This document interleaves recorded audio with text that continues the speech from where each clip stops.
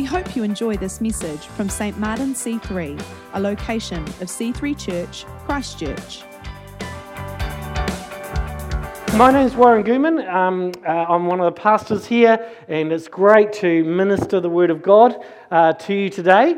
Just before we head on into this new series, let me tell you a little bit about myself. I grew up in a Christian home, which I was very blessed.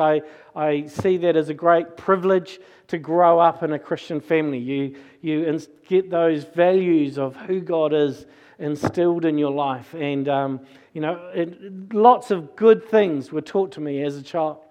And one of those things that I realized as I headed into my teenage years is that I needed for the faith of my parents to become my faith. I needed to make that decision: is this something that I'm all into or not? And as I looked at the Christian faith, it appeared to me, that was the church that I grew up in, it appeared to me to be a lot about the rules. And then I went to a camp as a young person, and someone said, it's actually all about a relationship with God. And that just blew me away. I was just like, what? Like, you can have a relationship with God, you can talk to God, and He can talk to you, and there is this relationship that God wants to have. And that completely transformed my life. When I embraced that, when I sought that out, I came to know God in a real way, in a life-giving way, in a way that wasn't just about the rules that I had to follow or the rituals that we did as a family, but this became personal for me. It became real for me. And as I looked into the scriptures, as I read the Gospels, I saw that the disciples went on the same journey. Remember, the disciples before, when they were fishermen and doing other things, they were still religious people. They went to church every Friday night, Saturday, but for them they were committed Jewish people. They were committed to faith in God. They were committed to the rules that went along with that religion. And then they met Jesus, and they went, whoa, there's something different about Jesus. The way He talks to God is totally different. The way He interacts with people is totally different. It's life-giving. It's like there's a relationship that He has with God. We need that. Let me give you an example of this. This is a passage that obviously stood out to the Apostle John, one of the disciples. And so he recorded it in his gospel. But when I read it, it stood out to me as well. John chapter 5, verse 16, we read this.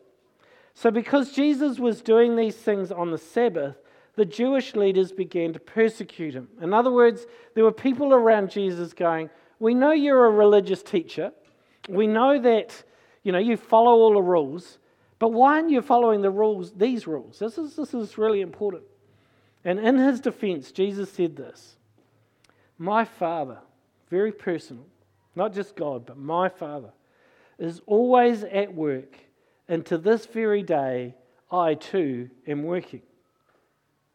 Now, they didn't miss what Jesus was saying here. They picked up on that. Jesus was saying, hey, I have this intimate, personal relationship with God. I see what my Father's doing. I hear from Him. And for this reason, they tried all the more to kill Him. Not only was He breaking their rules about the Sabbath, but He was even calling God His own Father, making Himself equal with God. So Jesus gave them this answer. He kept on pushing them out a bit further. Very truly, I tell you, the Son can do nothing by Himself. He can only do what He sees His Father doing, because whatever the Father does, the Son also does. For the Father loves the Son and shows Him all that He does. This scripture deeply impacted me. Why? Because it revealed that Jesus did everything out of a relationship with His Father. Everything in His life, His whole ministry, how He lived His life, flowed out of that relationship. In his prayer, he connected deeply with God. He heard from God. He got clarity from God as to what God wanted him to do. And then he went out and he did it. And the disciples saw this too. And so they come to Jesus and say, hey, we want a relationship with God like that. And we can see that you pray. So teach us how to pray. The disciples observed how personal, how powerful, how effective Jesus' prayer was. Because he went around healing people. He did miracles. There was obvious evidence that Jesus had connected with God. So they're going, hey, we want that as well. So teach us, how do we do that? And so the next few weeks, we're going to look at exactly that. How we pray. Not just that we pray. The disciples already prayed, and I hope that you already pray.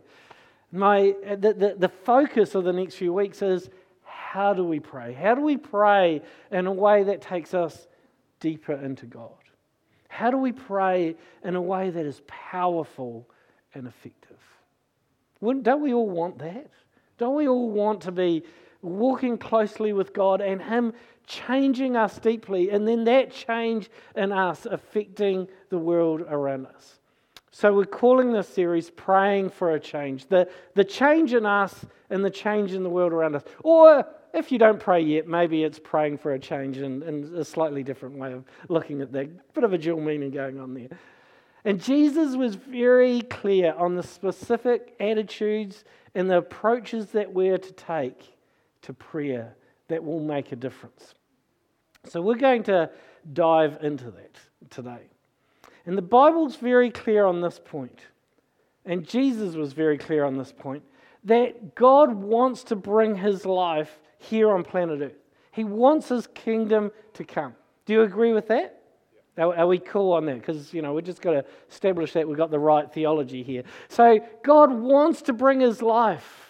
That's why He came. Like, that's the basis of the Christian faith, is that Jesus came to us to bring life, to bring His life, to bring heaven to earth. That's why we pray, Thy kingdom come, Thy will be done. Because God wants to bring His kingdom to us, right? He wants to bring His life to us. Every one of us individually, and then as a whole world, He wants to pour out His life to us. So the question is, if that be the case, and most of you agreed with that statement, if that be the case, what's stopping it happening? What's stopping God's life coming to you, if that's what God wants? What's stopping God's life coming to those around you, if that's what God wants? There's no barrier at God's end, so is there a barrier at our end? Well, Jesus says, yes, there is. Here we go. Matthew 16. Jesus says to the disciples, Matthew 16:24, whoever wants to be my disciple or a follower of mine must deny themselves, take up their cross, and follow me. For whoever wants to save their life will lose it. But whoever loses their life for me will find it. There it is. Right there. Jesus lays it all out.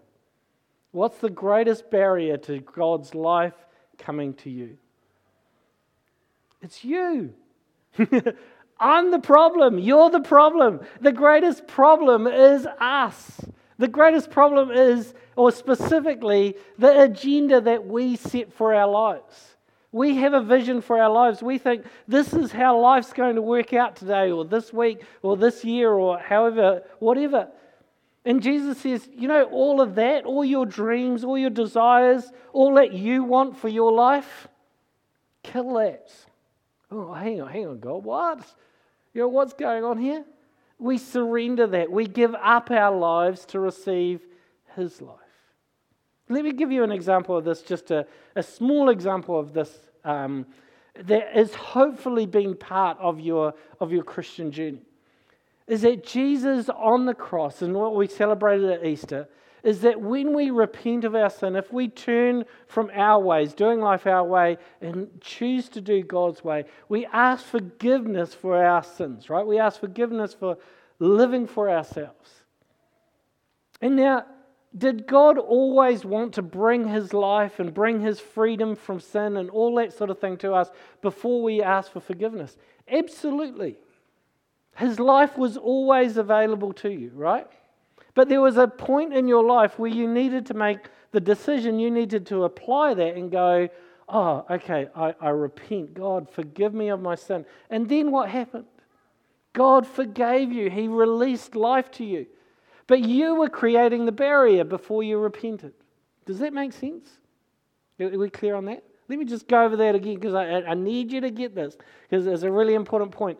Is that Jesus is saying, unless you actually surrender your agenda, my life can't come to you. There are things that God cannot do. That sounds controversial, doesn't it? But it's not controversial because He's given you sovereignty over your life. He's given you your choice. So if you use your choice to turn your back on God and go do your own thing, God won't intervene in your life. He'll go, okay, I want to bring my life to you, but until you open your life to me, it won't happen. You've got to remove the barrier. And the barrier is your own agenda, your selfish ways. And Jesus modeled to the disciples what it looks like to have a life that was completely surrendered to His Father. Every day, every moment of every day, Jesus just goes, God, what are we doing today? Let's do that. Imagine if you lived your life like that. You don't have an agenda of what you do for the day. You just go, God, I'm doing your agenda. And Jesus willingly did that. Now, for those who are very theologically astute, you might push back on that a little bit and go, there was a time that Jesus didn't do that. And I would say, yes, let's have a look at that time. And it would be the Garden of Gethsemane, where just before He goes to the cross, Jesus goes, please take this cup from me. I don't want to die, which you kind of get, Jesus wakes up that morning and the Father goes, hey, now, by the way, you're going to be tortured and killed today. And Jesus goes, every other day, I was cool, but today, can we just time out? Can we just negotiate this one a little bit? But I would say, actually, this incident, this situation actually proves my point. Because what does Jesus do in that prayer as He's wrestling with it? He doesn't try and change God's mind like we often do. We have our agenda and we try and change God's mind. No. What Jesus does is He goes, this is what I really don't want to do this, but your will be done. He surrenders His agenda for God's greater good. And then what happens? Redemption. Not only life for Him, not only is He resurrected from death, but it releases life to all of humanity. Notice the principle, the spiritual principle that's going on here is that in our surrender, God's life is released. In your surrender of your life, God's life is released to you in your life. And actually, God's life is released to those around you as well. There is a very powerful principle in Scripture where surrender it removes the barrier for God's life to flow in you and around you. Paul picks up this idea in Romans chapter 12, verse 1. He says, therefore, and what he means by that in the last 11 chapters of Romans, where he establishes who you are as a child of God and all the blessings that come with that, the faith, the life that you live now in Christ. Therefore, out of all of that, what is our response to that? Our response, I urge you, brothers and sisters, in view of God's mercy, in view of God's grace towards you, to offer your bodies as living sacrifices, holy and pleasing to God. This is your true and proper worship. Do not conform any longer to the patterns of this world, but be transformed by the renewing of your mind. Then you'll be able to test and approve what God's will is. God's good, pleasing, and perfect will. How did Jesus know the will of God? He knew the will of God because He walked in surrender. How will you know the will of God? when you walk in surrender. Not in the way of the world around you, but in submission to God. Our agenda is the greatest barrier to God's blessing. But it also, when we remove it, it frees up God's life to come to us. Think about, let me give you a couple of examples of this. Think about when someone's offended you. You know, when you just got offside with someone and you're just going, oh man, it's just, this person is just so frustrating, and anger starts to build in your life. And you bring that to God in prayer. And as you're praying it through, I don't know if you've been there, and I've been there, I've done that, and I've been processing this with God. God, what can I do to put this situation right? And what God works on in that moment is He goes, Warren, will you let it go? Will you surrender this offence? And I'm going, no, but I'm fighting it. I know from experience now that as I lay it down, as I surrender that offence, as I surrender my need to be justified in that situation, that God's forgiveness comes, that God's love comes, that God's peace comes. Actually, God's empowerment comes for me to restore that relationship with that person. Right? Now, did God, hear me, what I'm saying here, did God always want to give me that empowerment, give me that release, give me that peace, restore that relationship? Absolutely. But I needed to surrender first for that to happen. Do you see where I'm going with that? Surrender is the key.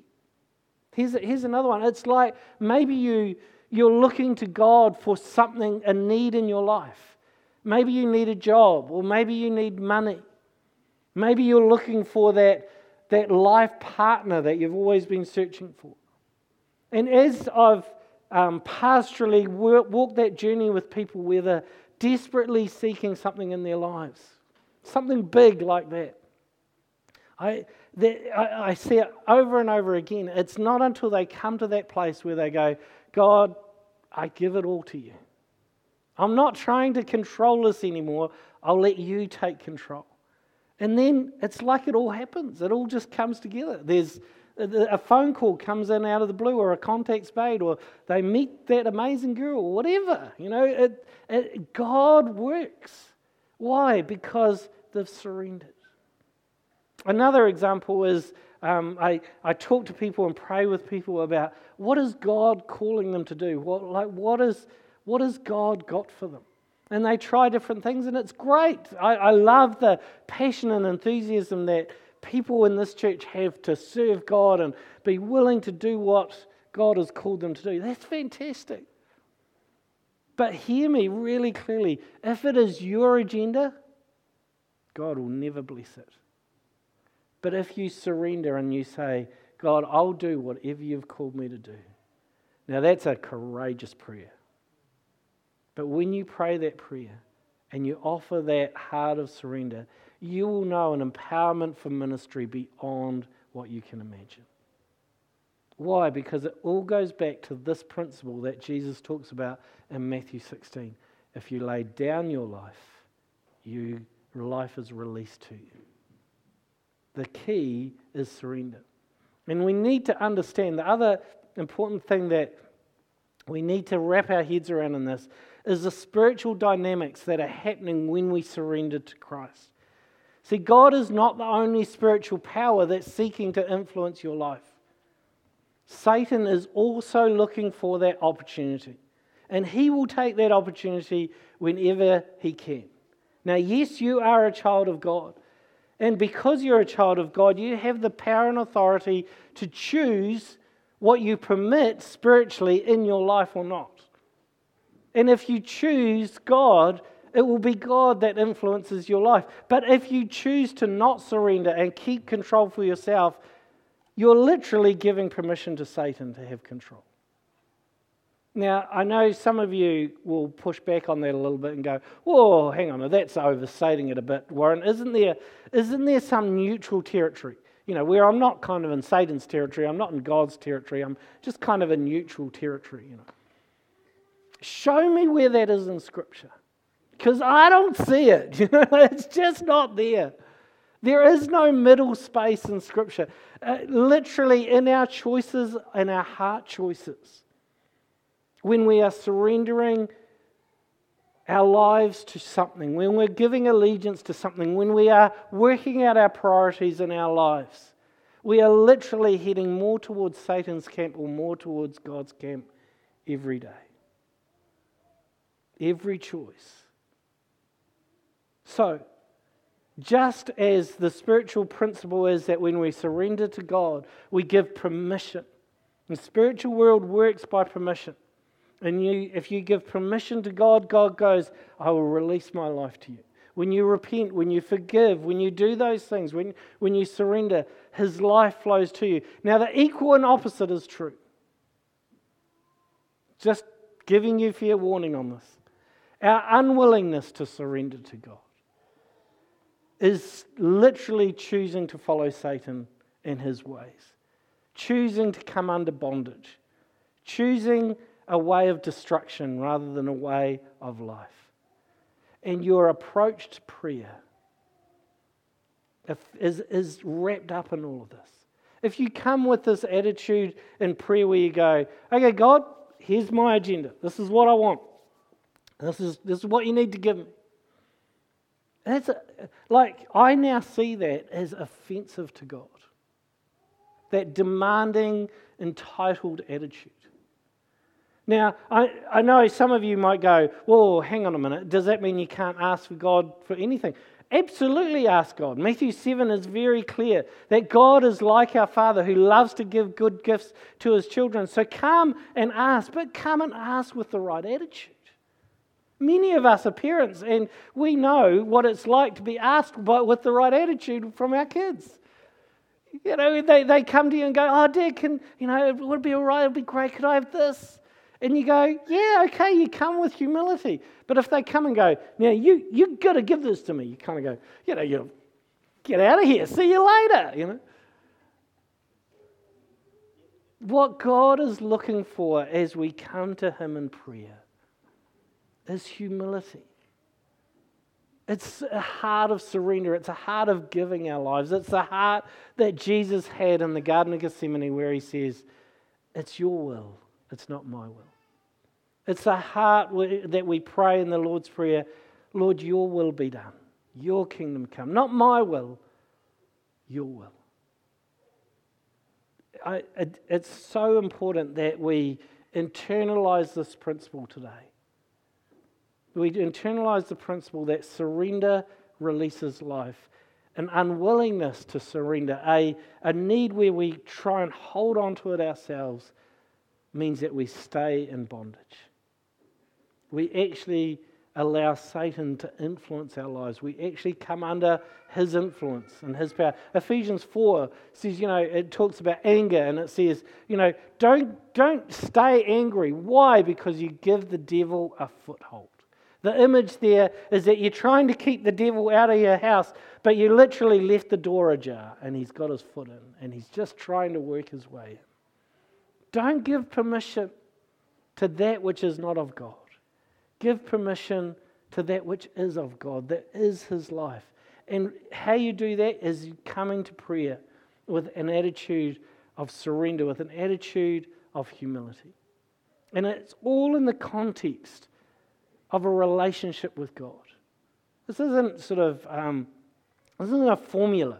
So let me just be really clear on this. Don't just go, okay, yeah, Warren's taught me, I'm convinced that this is what we see in Scripture, is that we approach God with surrender. So, okay, I've surrendered everything. Okay, now God, you need to do this. No, it doesn't work like that. It's a relationship where you're coming and you're saying, God, it's all about you. It's not about me. I don't know if you've seen the movie Shadowlands, but it's a fantastic movie. It's one of those must-watch movies. I'm a big fan of a guy called C.S. Lewis, who's he passed away many years ago now, but he's done some amazing writings, including the Chronicles of Narnia.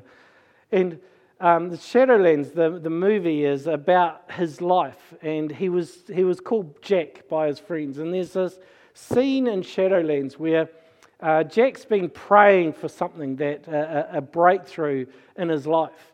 And a good friend of his is the vicar of the church. And the vicar comes along and says to Jack, he says, Jack, isn't that great that God has answered your prayer? I know you've been praying earnestly for so long, and it must be because of your earnest prayers that God has noticed that and He's answered your prayers. And C.S. Lewis's Jack's reply to that comment is so powerful and so amazing. He says, my prayers don't change God. My prayers change me. What is C.S. Lewis saying there? He's saying, no. I can't talk God into anything. And God doesn't, prayer isn't, God doesn't do things. He doesn't reward me based on how good my prayers are or how long my prayers are. No. Prayer is this place where God changes me, where I start to be more conformed into who God has called me to be. Praying isn't about getting what we want. It's about God shaping you into the person He's called you to be. And when you are that person, when you are becoming closer to who He purposed you to be, who He created you to be, who He's shaping you to be, then every day you'll walk with Him and you'll walk in His purposes and you'll do incredible things. You'll know His will. You'll walk in His will. It will be obvious to you. But it's not because of how fancy your prayers are or how long your prayers are. It's about what God is doing in you. It's about Him changing you. And He will change you when you give Him permission. And you give Him permission through surrender.